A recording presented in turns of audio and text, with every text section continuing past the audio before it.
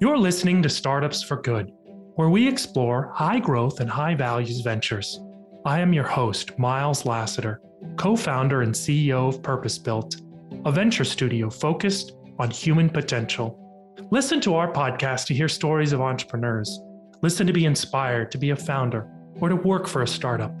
Listen to be part of a community that believes startups can be a force for good. On this episode, I speak with Will Seeley, who's co-founder and CEO of Summer, a B Corp that's helping student loan borrowers navigate the repayment process to maximize their savings. Prior to Summer, Will worked at SoFi on business strategy and operations, and prior to that served as one of the first student loan policy experts at the Consumer Financial Protection Bureau, also known as the CFPB. Will was a special assistant and policy advisor to Senator Elizabeth Warren at both the CFPB and the U.S. Department of Treasury. In 2010, Will worked at the White House on a team tasked with implementing the Dodd-Frank Act. Will earned his MBA from the Yale School of Management and his BA from the College of William & Mary. Summer has raised over $12 million and has over 40 employees. On the episode, we discussed his journey through the government to startup founder, how a friend inspired him to start his first organization, which decisions to make quickly and which to take your time on, and managing multiple consumer channels. I think you'll enjoy, so please stay tuned. Welcome to Startups for Good, Will. Thanks so much for coming on. Thanks, Miles. Happy to be here. What do people misunderstand about student loans? I think there's so much talk right now about student loans being a burden for borrowers, playing a key role in the economic recovery in the time of COVID. I think a lot of misperception around it is not that student loans are now, say, bigger than what they were for our parents' generation or the generation before it. I think most people understand tuition has increased at a very steady clip, far faster than inflation and the average costs of goods across the spectrum. But it's not that it's a lot. It's that the process of repaying student loans is so difficult and confusing. And breaking that down into a level deeper, I'd just say, there's federal loans, there are private student loans. Many borrowers have a mix. Within the federal student loan domain, there's almost a dozen different types of loans. There are loans for parents, there are loans for students. You have unsubsidized loans, subsidized loans. Within the private sector, you have fixed interest rates, variable interest rates, and most borrowers have a bundle of all these different types of loans. And it is actually quite confusing because there's not a single portal for which you pay back these loans. You're doing it on multiple lender websites. Sometimes the government assigns a servicer that collects payments from you, but those servicers can change year to year. And so where your bills are being sent move, it's very hard to keep track of it all. And I think that's why a lot of borrowers, in addition to just the sheer dollar value, feel completely overwhelmed by the process and that they're not being set up for success. And when they're overwhelmed by that process, what are the potential solutions? I think that the most obvious solution for, when we talk to borrowers and what we're trying to build here at Summer as a consolidated system, a one-stop shop where all of your loans funnel into a single dashboard where you can facilitate payments in one place. And the guidance is given on a case-by-case basis per loan type as to what you can do to reduce the burden of those loans. So every borrower is different and has different considerations, but you can kind of divide the world into two large groups, those who can afford to repay their loans and those who can't. And especially for the latter camp, we found that borrowers who can't afford to pay their loans are often unaware of all of the different loan repayment assistance programs out there that can help them reduce their monthly payments and maybe even have a significant portion of their debt forgiven overall. There are those that know of the programs, but never had success enrolling because the application process for these programs is confusing. And it is, again, on a case-by-case basis, one in which borrowers find that some loans qualify, others do not. When you have a dozen loans, that's incredibly difficult to manage. We often hear the process is like filing your taxes without any accounting support. whether that be a program like TurboTax or an actual accountant, borrowers usually feel like they're navigating this on their own because there's no real go-to person to ask for the average student loan borrower. People are Googling, they're getting misinformation, they're doing things incorrectly. And what we've seen is an unfortunately incredibly high number of horror stories where people ended up winging it, doing it on their own, not their fault per se. They just didn't have options to turn to, and then converted their loans from government loans into private loans through refinancing, and then were no longer eligible for government loan assistance, or examples where they consolidated several federal loans into one federal loan, but it precluded them from a very advantageous program that could have saved them tens of thousands of dollars. So it's a very broken system. And what we're looking at Summer is in talking to thousands and thousands of borrowers of what could have been done differently, what could be done better, a single point of contact, a consolidated place of trusted information, and a guide to know what to do when over what is oftentimes a 15-year-long repayment timeline. So tools and advice to manage what could be up to a dozen student loans. I thought it was interesting what you said there about the federal loans have various provisions that are borrower friendly to reduce your payments if you get into financial trouble, which may not be available in the private alternatives like the consolidation loans. Is that right? That's right. And so, I think, the way we think of this is, again, there's a role lacking in the current system of a borrower advocate, but also an advisor, counselor. That role doesn't really exist. And so Summer's trying to create that. And we've looked at a lot of different situations in similar categories. Again, I mentioned taxes. The government is going to collect your taxes. And as an individual, the tax code is impossibly difficult to understand on your own unless you have a CPA and you've devoted your career to this. It's unlikely that you're going to understand all the nuances of such a complex system.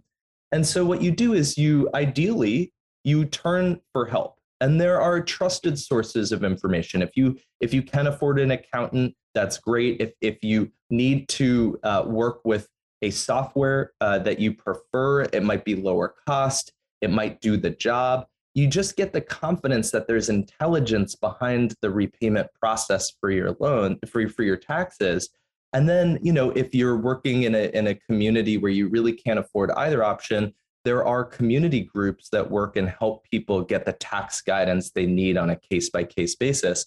That role doesn't exist on the student loan side. And so there are all kinds of situations, and you just highlighted one, Miles, where there's an individual who, would lose the ability to get access to government benefits by refinancing a government loan, oftentimes called a federal loan, into a private loan. That could be, any one of these companies out there that are advertising lower your interest rate. That is what refinancing is really centered around. And the challenge for those individuals is understanding the risks.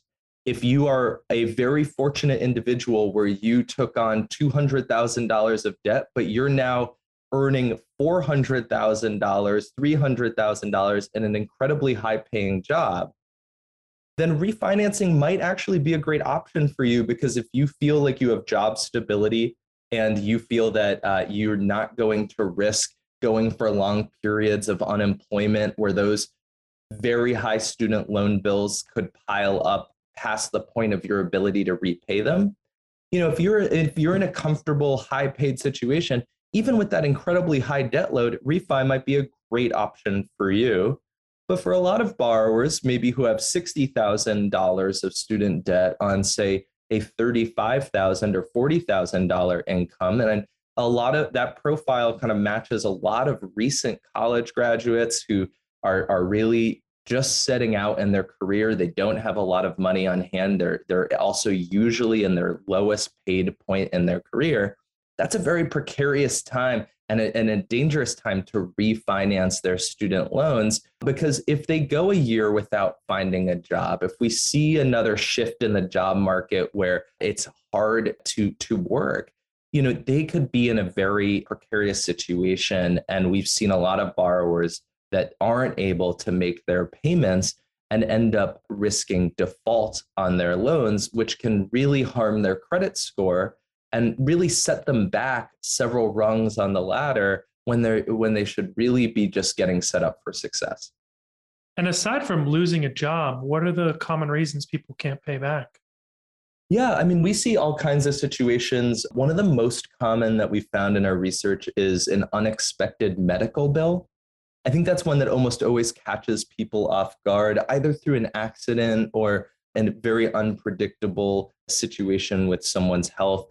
And they have an illness that needs an operation or a surgery. And even if they do have insurance, there's sky high bills and they just haven't planned for it. That can really set them back. A lot of folks who are in the kind of 60% of borrowers who've told us they're struggling to make payments, we find that oftentimes they have monthly bills of around $500 to $600. And they just are, that's about the amount of money they have in their balance in their bank account on any given month. And so they're always cutting it really, really close, just trying to scrounge up those dollars to be able to make that payment.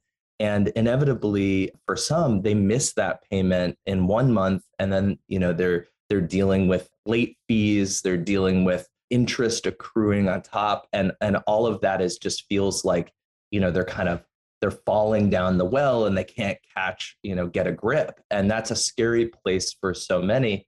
That's why we see that about 1 in 5 student loan borrowers have fully defaulted on their loans. It's about 18%.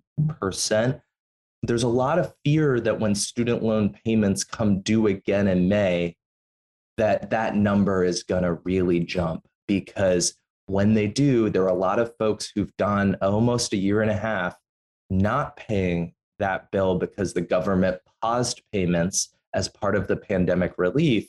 And we're talking over 25 million people are going to have their loans start back up again, really all on the same month. And we're going to see some pretty seismic shifts in terms of people's bank accounts. And I know a lot of financial institutions are starting to talk about concerns about people's ability to repay their car loans, their mortgage, their credit card bills when that big student loan payment comes back online. If you had a magic wand, what would you do to make the system work better for borrowers?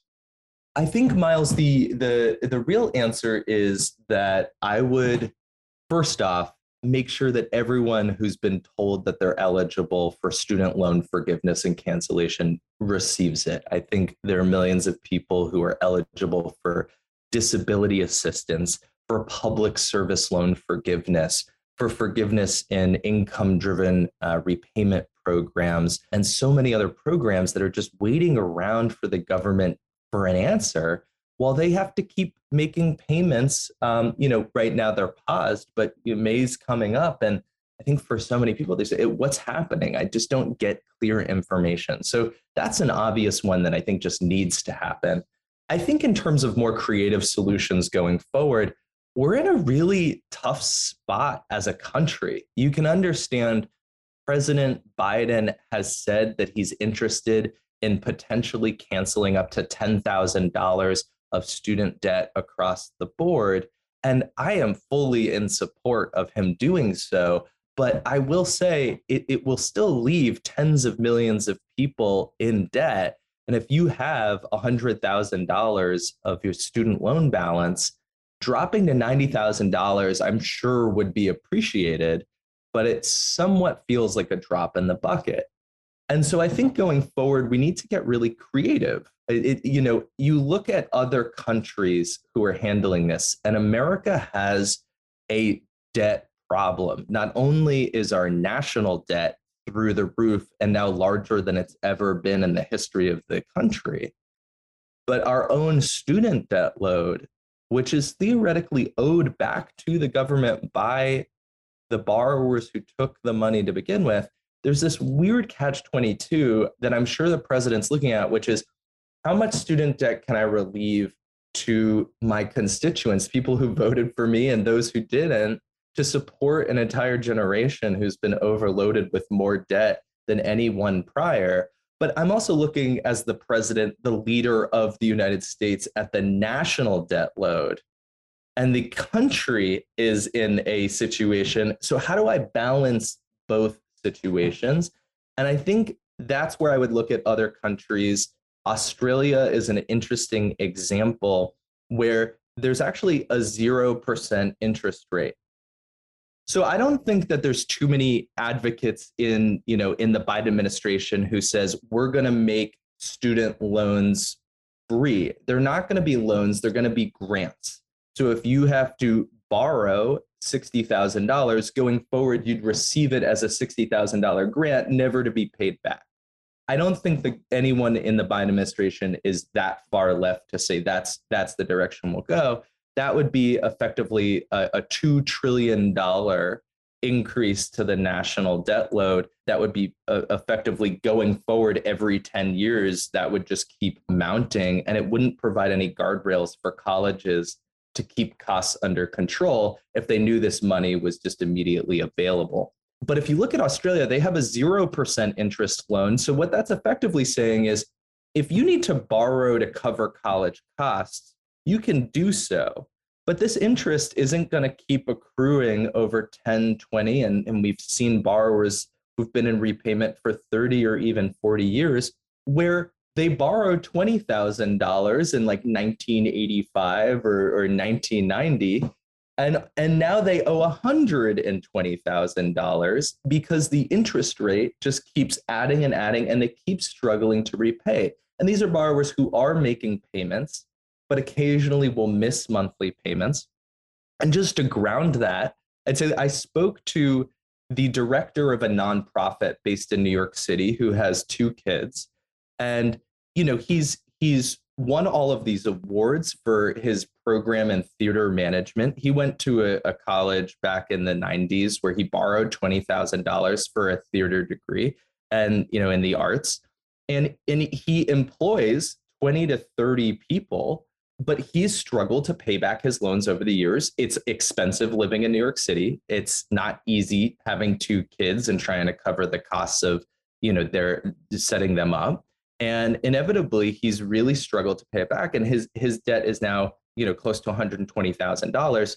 He luckily is eligible for public service loan forgiveness because he does work for a nonprofit. And I think he's been an incredible value add by providing all of these jobs in society and providing an important form of entertainment in society. He has an incredibly important role, but he's just struggled with his loans given his situation.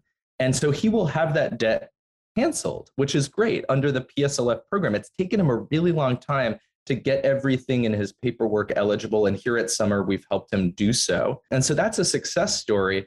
But what about the person like him who's not working for a nonprofit and has $120,000, and is working maybe as a security guard in a museum?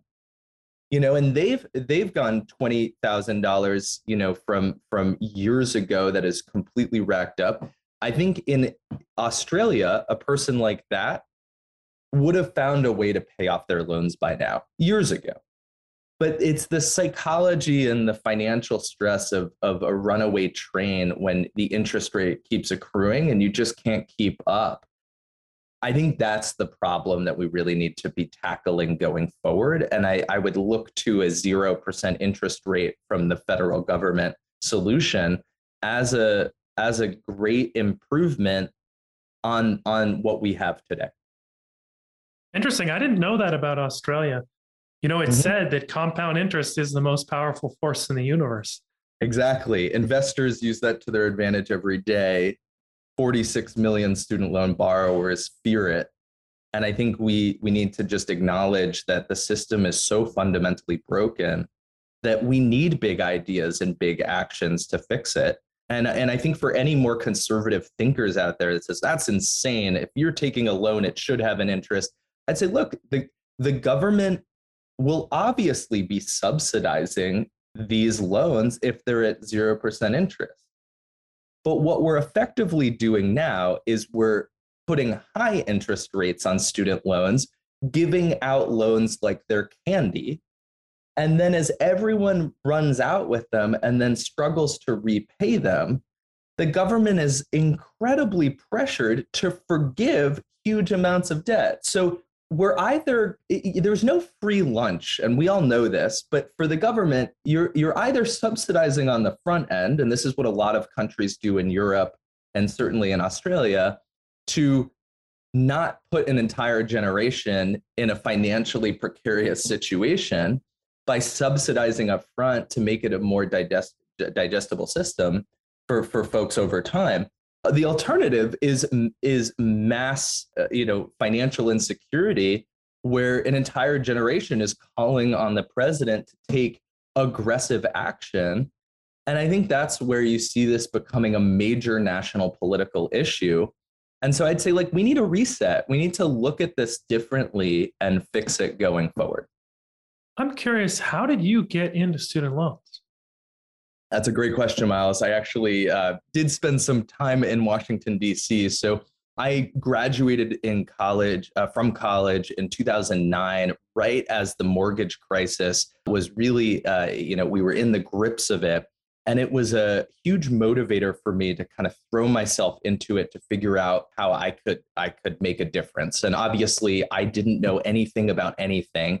So what I ended up doing was I worked as a community organizer before going to DC, where I started to work with folks in the community who had high debt loads and really struggled to navigate it.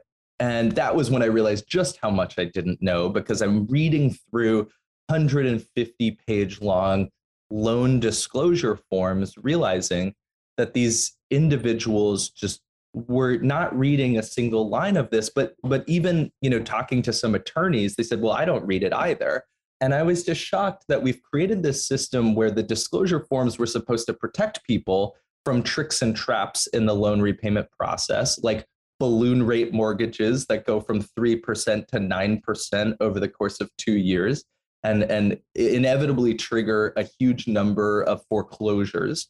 And I thought, this is a broken system. And that's when I decided to apply for a job in DC, where I could learn from folks working on this problem. And I ended up at the White House working in the Office of Public Engagement, where I met Elizabeth Warren, who at the time was setting up this new consumer protection agency.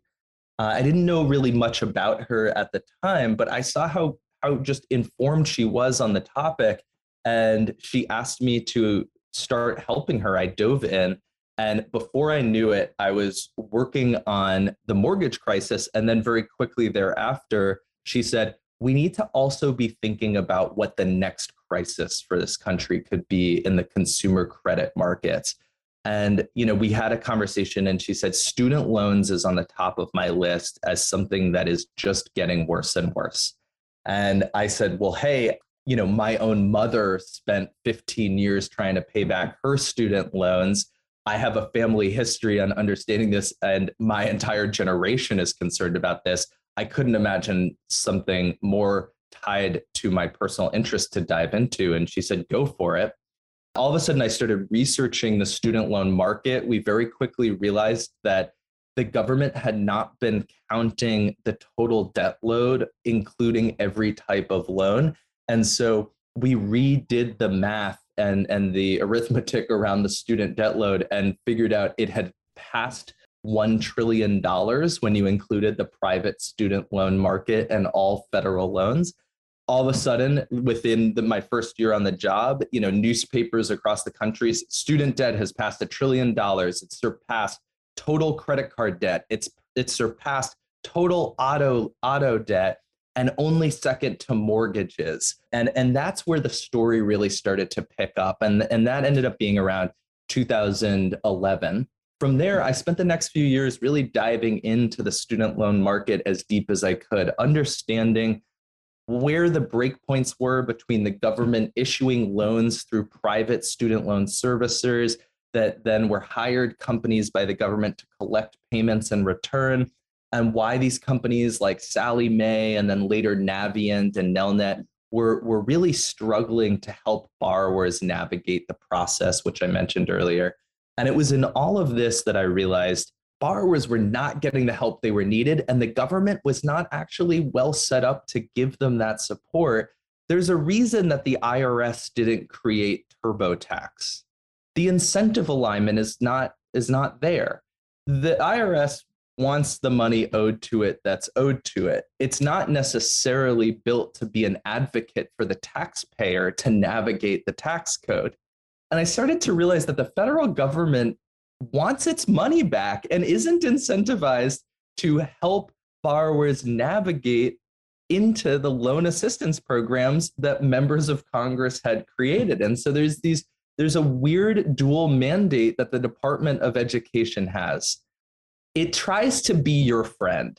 Hey, look at our Twitter. We have all of these tips to help borrowers. But at the end of the day, the Department of Education wants its money back.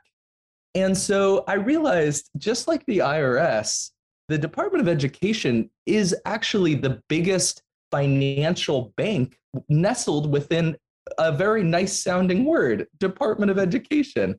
It's essentially a $1.5 trillion bank. And as a bank, its incentives are to make its money back. And so borrowers didn't have an advocate. They didn't have someone helping them figure out how to navigate that system. And that's when I decided I need to go create that. I had started a social impact enterprise in college and grew it to 50 employees. And I loved that experience so much, being at the helm of solving a really tough problem with an entrepreneurial solution. And I thought, I got to go do that again. And having spent about 5 years studying the student loan market, I realized I needed to go out and combine my entrepreneurial background in college with the years I had spent working, studying on this issue, and then and see if I could make a difference. And I had no pretense to think that I would be successful. I thought, but no one else is doing it, so I should just give it a try. And so the rest is a little bit of history there. Yeah, I'd love to hear more about that history. When did you decide to be an entrepreneur that first time? So the first time in college, I grew up in New York City, and why I mention that is I got to college and I just saw all of this drunk driving, and it's on a separate issue. I was reading in the paper incidents of sexual assault in and around campus. And it was driving me crazy as a New Yorker, because I was like, why are people not using public transportation? It was all I knew. I'd never owned a car myself. My family didn't own a car. My dad doesn't even have a driver's license, or didn't at the time. He does now. And so I was just shocked at these two incidents. And I was a writer for the school paper at the time. And I thought, oh, let me look into this. And so I went over to the police department on campus and said, can I access data of DUIs and incidents of sexual assault? And I was able to go through these incidents, where they were located, what time they were happening. And I said to the police chief, it's so interesting that so many of these incidents are actually in the same area. And I would have never thought that they'd be connected. And the police chief said to me, Will, you know what it is? This college doesn't have a after hours safe ride program. And so students feel like there really isn't access to public transportation because we're in a more, suburban, bordering rural area. There isn't a good way to get home. So people are driving home drunk from parties, and a lot of people are walking home alone, also intoxicated, and putting themselves at risk of sexual assault. And I said, well, why doesn't the school create this program? And the police chief said, well, that's not my job. And so I marched over to the head of student affairs and the dean of students' offices, and I said, we need a safe ride program. Like, clearly, I have all the data here. It's not hard to connect the dots that this would be a value add to the community. And isn't student safety the most important thing? And they said, well, we don't have budget for that. You should talk to the student union, or the student body president. So I went over there and I said, hey, this is so important to me. And they said, oh, this isn't on our list of goals for the year. And I was just like hitting my head against the wall, being like, here I am, just like a student, not a very good one, but a student reporter. And I'm trying so hard to get other people to take action. My girlfriend at the time said, Will, you're asking everyone else to do something that you're really passionate about. Why don't you start this thing? And I was like, that's ridiculous. I've never started anything. That's insane. I'll fail. I have no idea what I'm doing. She said, everything starts with research. And that's what you're doing right now. So why don't you research how to create a safe ride program? Long story short, I ended up, raising money, ended up learning from others that had done it successfully at like the University of Southern California, USC, which has one of the biggest fleets in the country. I got a lot of guidance and I got this thing off the ground, and it's still running today. In our first year, we were able to lower the DUI rate substantially by giving people a safe alternative to driving drunk.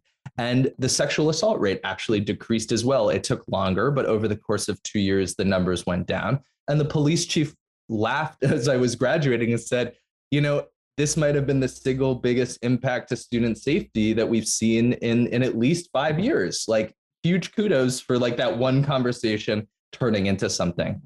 So I will say, as we talk about Miles, you having started a business, starting a company, it's like you don't know what you don't know when you get started, but it takes a lot of determination to get there, but it is possible to achieve. And I really try to tap back into that youthful energy and excitement to create something bigger than myself when I started Summer years later, and also then learn from some of the mistakes I made along the way. Well, that's a wonderful story. Thanks for sharing that. And here's to your girlfriend who spurred you on to start your first venture. I'll let her know you said so. Thank you. Did you plan your journey when you went to business school? Did you go knowing you wanted to start Summer? I did. And so the head of admissions at Yale School of Management jokes with me still that I may be the one person who did the thing that I said I was going to do in my application to go to the school. And he says, kudos to you for that. And I said, to be honest, I wrote it because I thought that in my head, when you're going out into life, no one, very few people, if any, really, really know what they're going to do. And if you look at the course of my career over the last 10 years, it really looks like, I went to DC, I worked on this issue of student loans, I learned it, and then I went off and started a student loan startup to help borrowers. There's a great narrative there. I will say I had my doubts. I really, as I was writing that essay, I was like, I almost sort of was starting to drink my own Kool-Aid, so to speak, because I'm trying to position myself as to why I should get in to this program. And I said, look, I have all of this government experience. I want to start a startup that really is helping people. I was effectively writing my business plan as an applicant to business school. And when I say I drink my own Kool-Aid, I started to think, hey, I can do this. This sounds pretty cool. I should do this. And I will just be very open and transparent that like at the time I was like, I think it sounds good, but is it really what I want to do? And I really started to change my mindset when I reread what I wrote, and I said, you know what? I do want to do this. And so when I went to school in the fall of 2015, I really tried to think about how to get the most out of business school from the context of being an entrepreneur. While I had started something in college, I had no pretense to think that I was now some successful serial entrepreneur. I thought I got lucky, but I knew that there was so much more I didn't understand. I didn't know how to read a balance sheet. I didn't understand how to do financial projections. I didn't know how to do a pitch deck for fundraising. I didn't know really how to find a co-founder because I had previously done my program in college on my own, my enterprise there. And so I had so much to learn, and I spent those 2 years really trying to mine the community for learnings. I don't think I'd be where I am today having not done that. And what did you learn about finding and selecting a co-founder, and how did that work out for you? I think it's a great question. I will say the most important thing I learned is that, this is a person who is gonna effectively be married to you. This is a person who is gonna be so with you through the high highs and the low lows that it's not just about their accomplishments, it's really about their character. And that's something that you can sort of read when you're starting something and say, oh yeah, that of course it's about their character. I think it's one thing to intellectually process that. It's another thing to really internalize that. And so I think a lot of people in anyone's life, your friends, it's like, how well do you really, really know them? Like, what they're like in fun times when you're having drinks, you're going out to dinner, you're having a great Saturday night together. At the end of the day, though, like, have you ever seen them under incredible pressure? Have you ever really seen them when something hits the fan and they're really not, they don't have control? I think the important thing about choosing a co-founder is to really try to get past that first level of understanding, which is, oh yeah, we get along. We're awesome. They're nice, they're fun, they're really perceptive. I think they have high EQ, and get a little deeper there. So just to give an example of this, I met my co-founder at Yale School of Management, but we didn't make it official until having worked together for 3 months on the startup. That person did not become my co-founder until we actually worked on the real startup for 3 months. It wasn't before. It wasn't like, hey, I've got something in writing. Take a look. Let me know what you think. I'd love to have you join as a co-founder.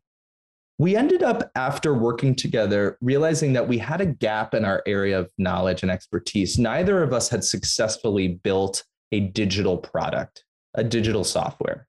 We were both had, adjacent and some overlapping skills, but that was a huge gap. And we realized we needed a third co-founder. And I was convinced it needed to be a CTO, someone who really could build the tech and understand the tech. And we ended up going to a pitch competition in Brooklyn that we were very fortunate to win across 20 companies. This was now the summer of 2017. And there was someone in the audience who came up to us after and said, hey, I'm an investor. I want to meet with you guys. And we're like, yes, capital. We're going to be able to hire people. This is awesome. So we take this meeting, and the person's name was Vincent. And Vincent says to us, in the meeting days later, I think there's a misunderstanding. I'm not looking to invest in you. I want to join your team as a co-founder. And we were like, record screech, what? We don't need he said, hey, I've been running product for 2 fintechs before I went into investing. I really know product. I've been scanning the market for my next company that I really would want to join. And I saw your pitch. I was blown away. I want to be part of this. And I also know what it's like to be a student loan borrower. He pretty much checked every box of everything we needed, but I had it in my head, CTO, what is this chief product officer? I don't know. He's not a former engineer, but he really understood the borrower experience. And he said, the hardest part of building a company is actually getting the product right. Technology is super complicated. And he's like, I'm not going to say I understand every single element of it, but I've worked with engineering teams over the years. And he's like, if you try to work with a CTO on like a very consumer focused product and they don't have product guidance, that's not a recipe for success. But we can find great engineers if I come in as the third co-founder to realize the vision that I will help guide for the business on the software. And so I was super impressed, but effectively I repeated the situation that I had with my first co-founder. And I said, hey, if we're going to get married, let's start dating before we determine that we're going to really sign up for keeps. And he even used that wording with me. He said, I get it. That is exactly makes sense. So while keeping his job, he spent over 2 months, close to 3 months, day in and day out, coming to our office, sitting down, rolling up his sleeves, working on weekends. He put in the work. I saw what it was like to work with him. I saw the strengths, the weaknesses. And then we made it official 3 months later. He left his job, officially came on as the third co-founder at Summer. And it's just been the three of us ever since, effectively, now in our fourth year. So I really advise any current sort of prospective startup founder who's looking for that co-founder to actually take your time with it. It's really, really hard when building a business what to do quickly and move really fast, because we all know startups, it's about, the famous line, move fast to break things. Choosing your co-founder, I would argue, is one of those things that you want to move pretty slowly on. And moving fast and breaking things when choosing a co-founder might actually just break the company before it ever gets started. Thank you. Wow. Great advice. I'm curious if someone's wondering, should I sign something or protect my downside? What if they work for 2 months on the product with me and then it doesn't work out? Do they walk away with money or rights to the product? Any thoughts on that? Yeah, I think that's a great question, Miles. I think the legal side of this is incredibly important. The very first thing I did before even working with my first co-founder was I found a great attorney. And I was lucky. I found this person through the Yale network based in New Haven. And we later outgrew this attorney because the needs of the business changed. But just in the first year, phenomenal individual at a very low discounted rate, just to get us off the ground. And we had all the sort of the NDAs and the non-compete agreements that we needed up front to ensure us sort of the security of the intellectual property that was being created, even when we weren't officially co-founders. And what I will just say on that is a note, there was an employee early on who worked with us really as an intern. And this individual just didn't sign their NDA non-compete. And just in the, again, moving fast and breaking things, getting a company off the ground, I do think that it was a mistake that was just an oversight. We were doing so many things. We didn't realize this one individual among the 8 people that were working with us had not signed it. And it probably took a week, if not 2 weeks of my time once this person had left, and it insinuated that they could go start something similar, to convince them to after the fact sign the NDA and non-compete. And eventually it was totally fine. And we're still very actually on great terms with this individual and good friends, but it was a weird kind of moment where they this individual held it over us a little bit.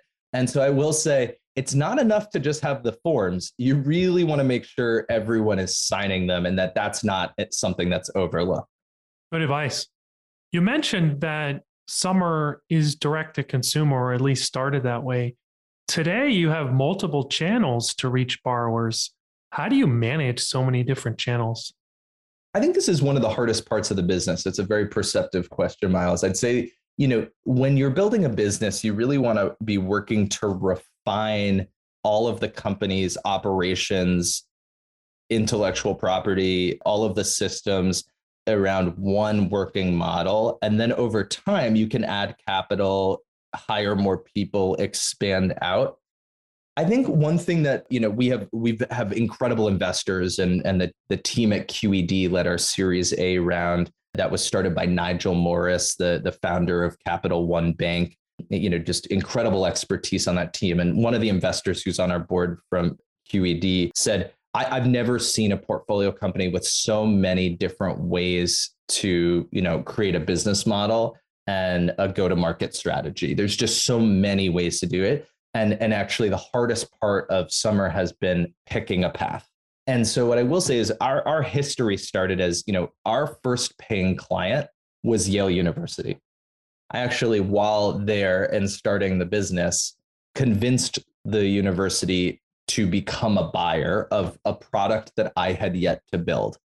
That took a lot of convincing, of course, and it did not happen overnight. Despite their large endowment and great reputation, Yale, not so quick to give checks to students, especially for things that haven't been created.